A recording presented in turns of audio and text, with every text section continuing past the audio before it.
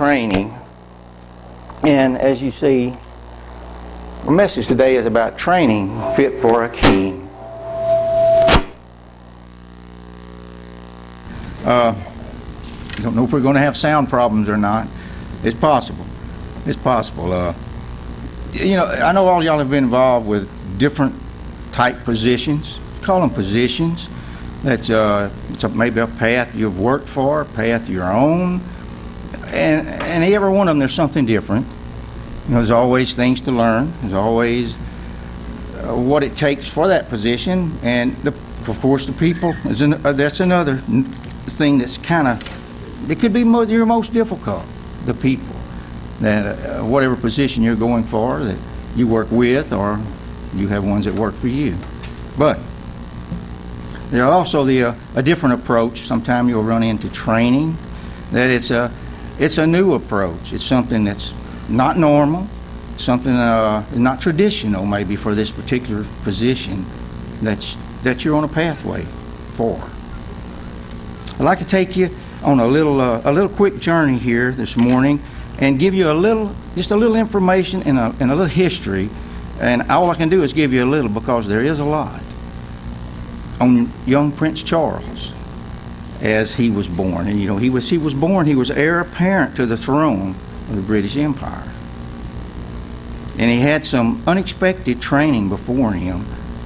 Of course, he was working his way, as we said, an heir to the throne, a crown. He was working his way to a crown that awaited him. His pathway for that crown began on November 14th. 1948. Crowds, of course, there was wild cheering way into the night. You know, at Buckingham Palace, there was so many there, and they were all there to welcome him. You know, into as a newborn, and as he came into the world as a newborn, and of course there was rejoicing was about the new addition to the royal family. Britain's royal family. They were rejoicing, of course. It went on to almost, I guess, all through the night to daylight over what I had read about it. At age 4 years old, his path changed a little bit. His grandfather had died, which was George VI. Young Charles' path was laid before him at that time to be heir to one of the most prestigious thrones known to man in the world that we live in, of a king, you might say. Young Charles' father was Prince Philip, of course, and he planned out his education for him and his training. And as he went forward with it, the training that he put in place for him to inherit this gigantic responsibility that he would have, along with the power and glory that goes along with being a monarch of an empire. His father also knew that kind of a shy and a meek temperament, which he had recognized, and he knew that he would need some strenuous training programs befitting a king, because that was the pathway he was on. So he was started on that path, but it wasn't a normal, common path, and it wasn't a traditional program that others had been through. As he grew, he was enrolled in London public school, which really kind of shocked the Commonwealth. You know, it wasn't a normal pathway to get to this crown that he was after. And it was the first time an heir to the throne had actually been educated alongside his subjects. It just wasn't a normal, traditional thing. It was different. The training continued. He moved on to boarding school, and he was put out there with his subjects in Brookshire, and of course all of his progress. You can imagine. You might even feel some of that today as the pathway you're on, as all of the subjects around him, his peers, they noticed everything, good or bad, about him. At age 14, he was sent to another school, a boys' school, in kind of a bleak place on the northeast coast of Scotland. And the curriculum, it came complete with a rugged regime of morning exercises, cold showers. He was getting the full treatment of exactly how the people lived, that he would be his subjects when he did inherit a crown.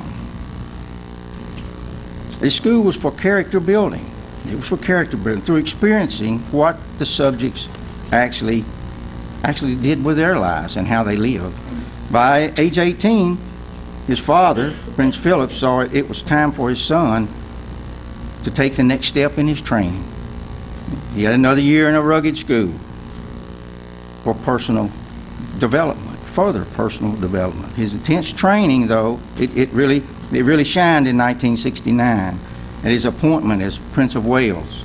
Something special happened there, that appointment. Charles won the hearts of the Welsh people, his Welsh subjects, the ones that had knew him, by addressing them in their own ancient native tongue. You know, I've talked to several people here while I've been here this feast, and as always, new people, and the language that he was speaking to them was an ancient language. It wasn't a traditional language. And as we speak to each other that we haven't seen for a year, or ones we see that we have never met, and I can look around the room and see several that I've never met. But as you speak with them, to the world, it's a different language. We know exactly what we're talking about with each other from God's Word, and that's where the connection, God's Holy Spirit, is where it comes from. And just as he spoke in a special language, you might say, maybe some didn't understand, but the ones we speak to at the feast do understand the language between us, because it all comes from the truth of God's Word.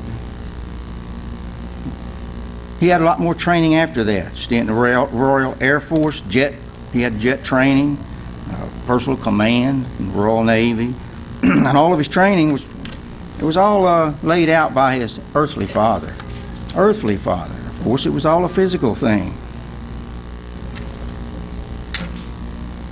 You know, that was a huge thing, a path for him to be on, to be chief of state of the British Commonwealth, of a nation. You know, that's a huge responsibility, and that throne, you know, it stands for unifying link for millions of people, and it didn't matter their race, color, creed.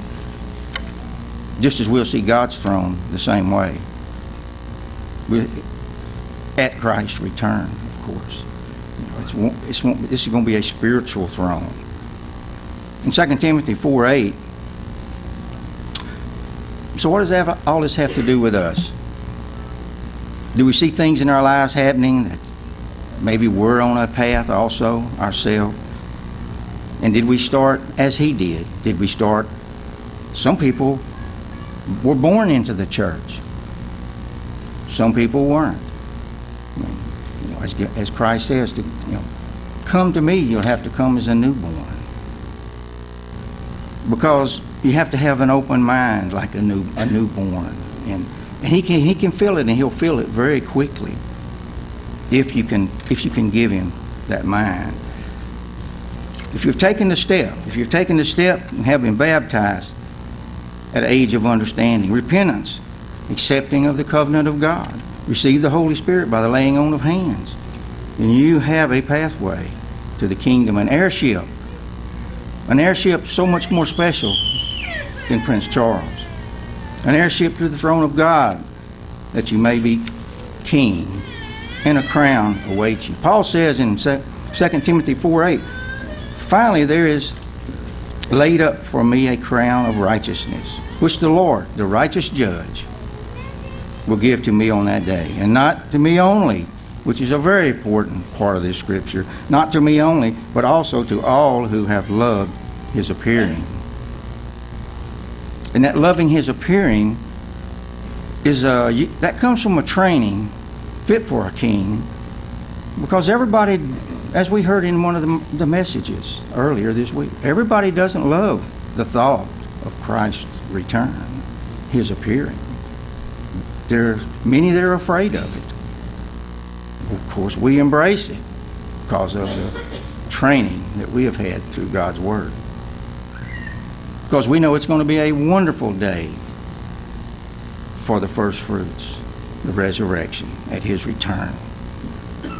And we see some things in Revelation. We want to speak on a couple of verses here in Revelation 1, verse 5. We see our reward here of becoming kings. And of course, kings in God's kingdom, not man's kingdom.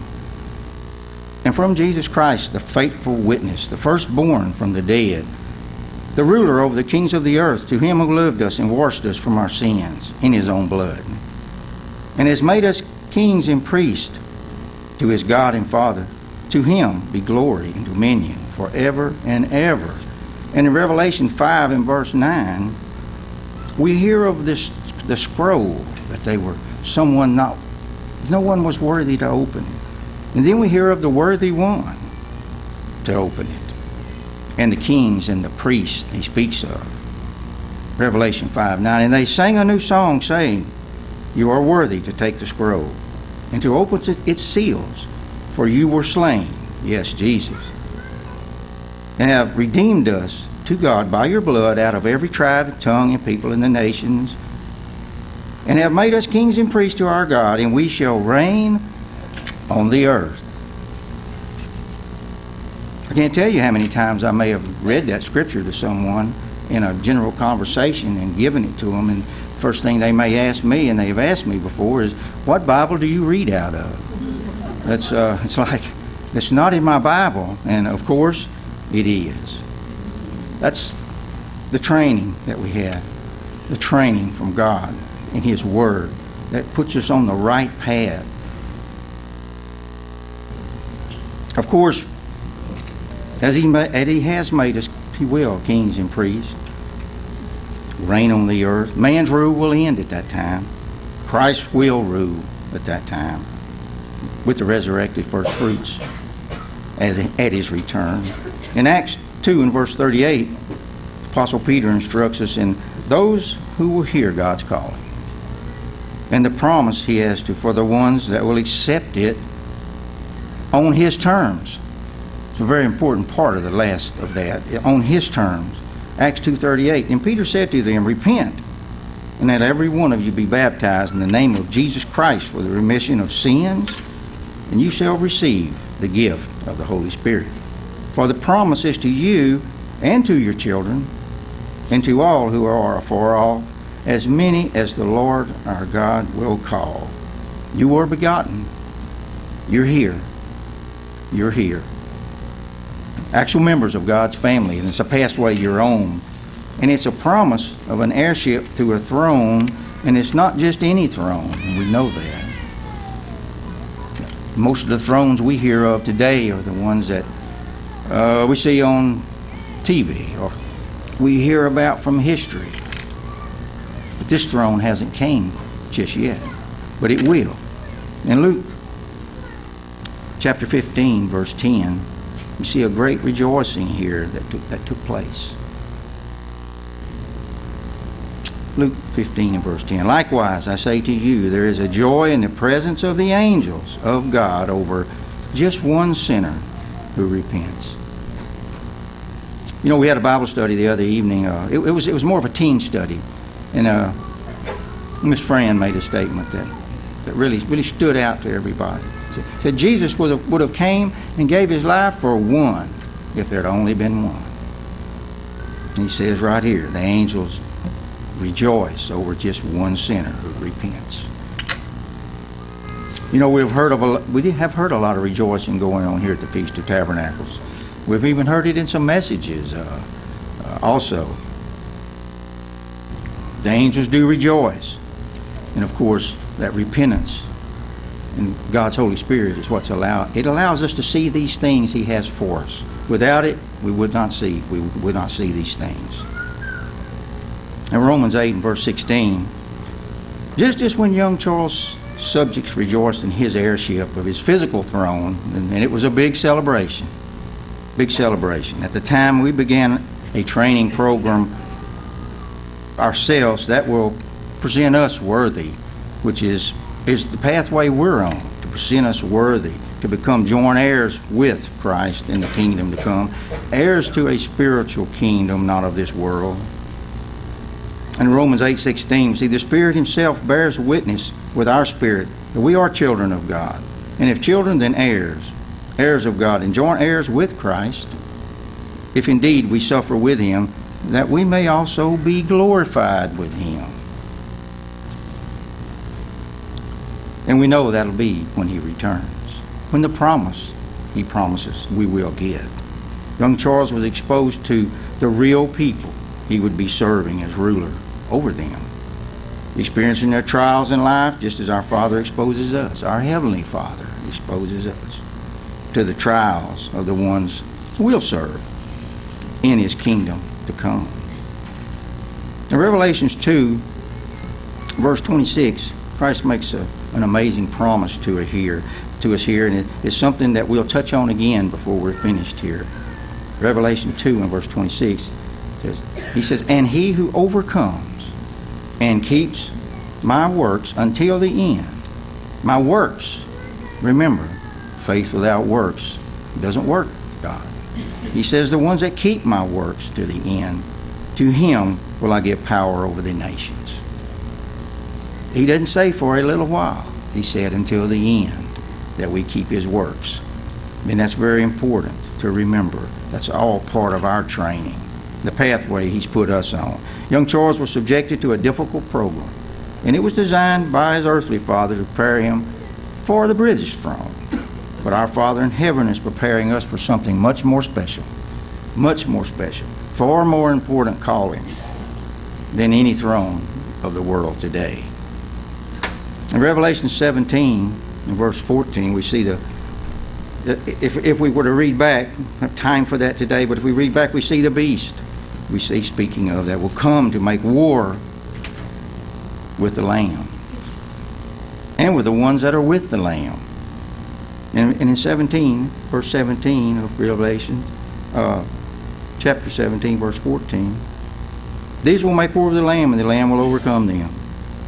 For he is the Lord of lords and King of kings, and those who are with him are two things. It says they are called, the elect, and they are chosen, the overcomer. And they are faithful until the end. That's the ones that will be with him to fight against the evils of the world that will come against him. Proverbs 4 and verse 7, as future kings, we need to be developing certain things. And one of them is the mind. But not just IQ. And that's kind of a fallacy that we fall into sometime of somebody that's a genius. We're not talking about developing the mind in the IQ perspective exactly. The training from God's Word, that makes the difference on our minds.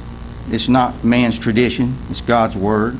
And God's training us in more than one thing.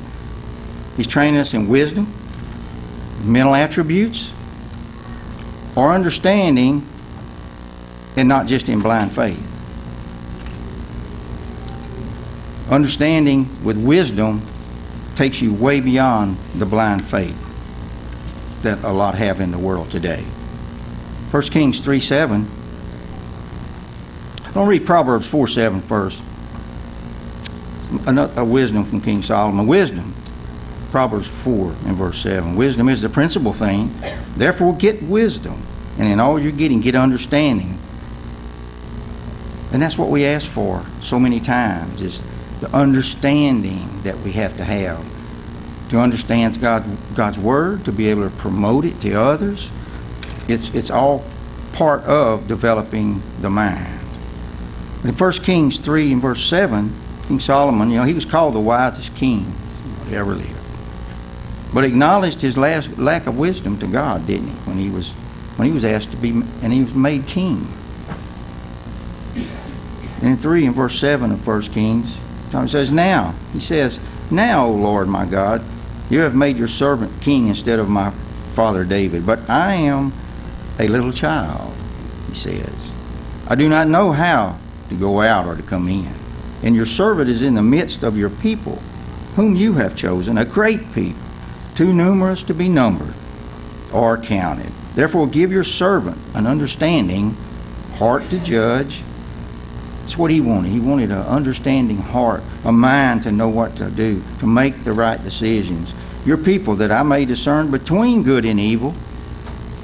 For who is able to judge this great people of yours? I think he made a wise decision right there, acknowledging. God always responds to us when we acknowledge that we need him. We need him for the understanding it takes to continue down the path that he has us on to heirship of his throne.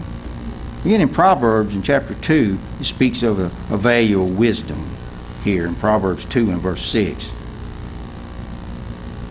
It says, for the Lord gives wisdom, wisdom from his mouth comes knowledge and understanding. He stores up sound wisdom for the upright. And he is a shield for those who walk uprightly. He guards the path of justice. He preserves the way of the saints. Then you will understand righteousness and justice and equity and every good path, the path that you are on. This path, a decision making to stay on this narrow path, it becomes all important. You know, he says in that verse 7, he says, he is a shield. You know, we heard a wonderful message about all the tools he has for us. And one of them was, if you remember, and I'm sure you do, the shield. Wonderful analogy. Wisdom involves having the understanding. The understanding is important to know what to say, and maybe even more importantly, knowing when to say it. That's where the wisdom comes in, from having the understanding. The wisdom is a big part of it. Proverbs 9, the book of Proverbs was written, it was written for teachable ones, for the ones that are looking and reaching and striving for understanding, the ones that want wisdom from it. Proverbs 9 and verse 4 says, whoever is simple, and I'll add teachable in there, because you have to have a humble mind to come to God to even be teachable. He can't work with a hard heart or a mind that's closed. You have to come to him teachable. And let him turn in here, he says, as for him who lacks understanding. You know, Christ says that, you know, to come to me again, he'd come to him as a newborn. How quick are newborns able to learn? It's amazing. We have a lot here. I've seen a lot of them running around. I think it was yesterday. They had crowns on. It was a beautiful thing. I thought of my message. I said, they're on the path. If we can just keep them on the path. Just keep them on the path. Luke 9. Let me go back to 9. I want to go back to Proverbs 9 real quick, and I want to just touch on verse 10. Verse 10. The fear of the Lord is the beginning of wisdom, and the knowledge of the Holy One is understanding. That's where it all comes from for us. Can't do it on our own. It comes from God. Now, to Luke 9 and verse 51, future rulers with Christ, don't you think we'll have requirements? I think we will. We will have requirements. And having the mind of Christ is one of them. He has a little incident here with his disciples as we go in Luke 9 and verse 51. They go into a Samaritan village, and his response was not something that they were anticipating. In Luke 9 and verse 51, it says, now it came to pass when the time had come for him to be received up, that he steadfastly set his face to go to Jerusalem, and sent messengers before his face. And as they went, they entered the village of the Samaritans to prepare for him. But they did not receive him, because his face was set to go for a journey to Jerusalem. And when his disciples James and John saw this, they said, Lord, do you want us to command fire to come down from heaven and consume them as Elijah did? That was their response. What did Christ say? But he turned and he rebuked them and said, you do not know what manner of spirit you are of. And handling God's Spirit is a very special thing for us when He allows us to have it. He says, "For the Son of Man did not come to destroy men's life, but to save men's life." And they went on to another village. So He taught them a little lesson there about His Spirit and how they should be handling it. 2 Timothy 1:6. It's very special to handle God's Spirit wisely. It's all important to us, isn't it? Paul says in 2 Timothy 1 and verse 6, "Therefore I remind you to stir up the gift of God, which is in you through the laying on of hands. For God has not given us a spirit of fear, but of power and of love, and really importantly, a sound mind." Very important. With the prayer we heard of yesterday, that develops our mind greatly with God. It's a connection that we need nothing else between us and Him. Us to Jesus, to God. It's an open door for us. It develops our mind. 2 Corinthians 2 and verse 4. We have a priceless force within us, in our grasp. And it's working within us. And it allows us to do what we spoke of earlier, to overcome the world and these physical bodies that we live in today, which is a big challenge for all of us. We focus on the unseen things, whereas some people focus on the things they can see, even following God. But we need to be focusing on the unseen as our Father in heaven has trained us. And He's trained us through His Word. Not the perishing thing of this age, because all these things are going away. In 2 Corinthians 4 and verse 16, Paul and Timothy are speaking here to the church in Corinth of the things that they, as well as we, should be focused on also. 2 Corinthians 4 and verse 16, "Therefore we do not lose heart, even though our outward man is perishing, yet the inward man is being renewed day by day." God's Spirit's still there. We may be perishing, but His Spirit is being renewed in us day by day. "For our light affliction, which is but for a moment, is working for us a far more exceeding and eternal weight of glory. While we do not look at the things which are seen, but at the things which are not seen. For the things which are seen are temporary, but the things which are not seen are eternal." That's what we need to focus on. All things will fall away, even the rule of Prince Philip. His rulership will mean nothing in days to come. But the throne of God prepares us for eternity in the kingdom. And that's the pathway we're on. Matthew 20 and verse 25, we have an appointment with destiny. We have an appointment. And it's an appointment to be rulers with Christ, be His servants, be a servant to His people. A servant to His people. And in Matthew 20 and verse 25, Jesus called the disciples together with Himself and said, "You know that the rulers of the Gentile lord it over them, and those who are great exercise authority over them. Yet it shall not be so among you. But whoever desires to become great among you, let him be your servant.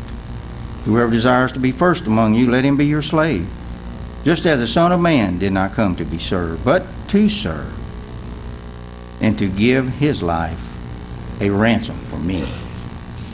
I want to close with one last scripture here in Revelation 3 and verse 21. 3 and verse 21. You know, our heirship is much more important than that of young Prince Charles, as he came in as a newborn.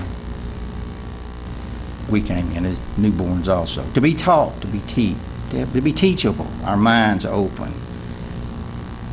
Our minds open. To overcome. And it's so important. Why is it so important for us to overcome this world that we live in? Because we know it's always pulling at us one way or the other. Revelation 3 and verse 21 says, "To him who overcomes I will grant to sit with me on my throne, as I also overcame and sat down with my Father on His throne." A throne that's eternal. A throne that's eternal. It does not and will not perish when He returns. All the earthly ones will go away.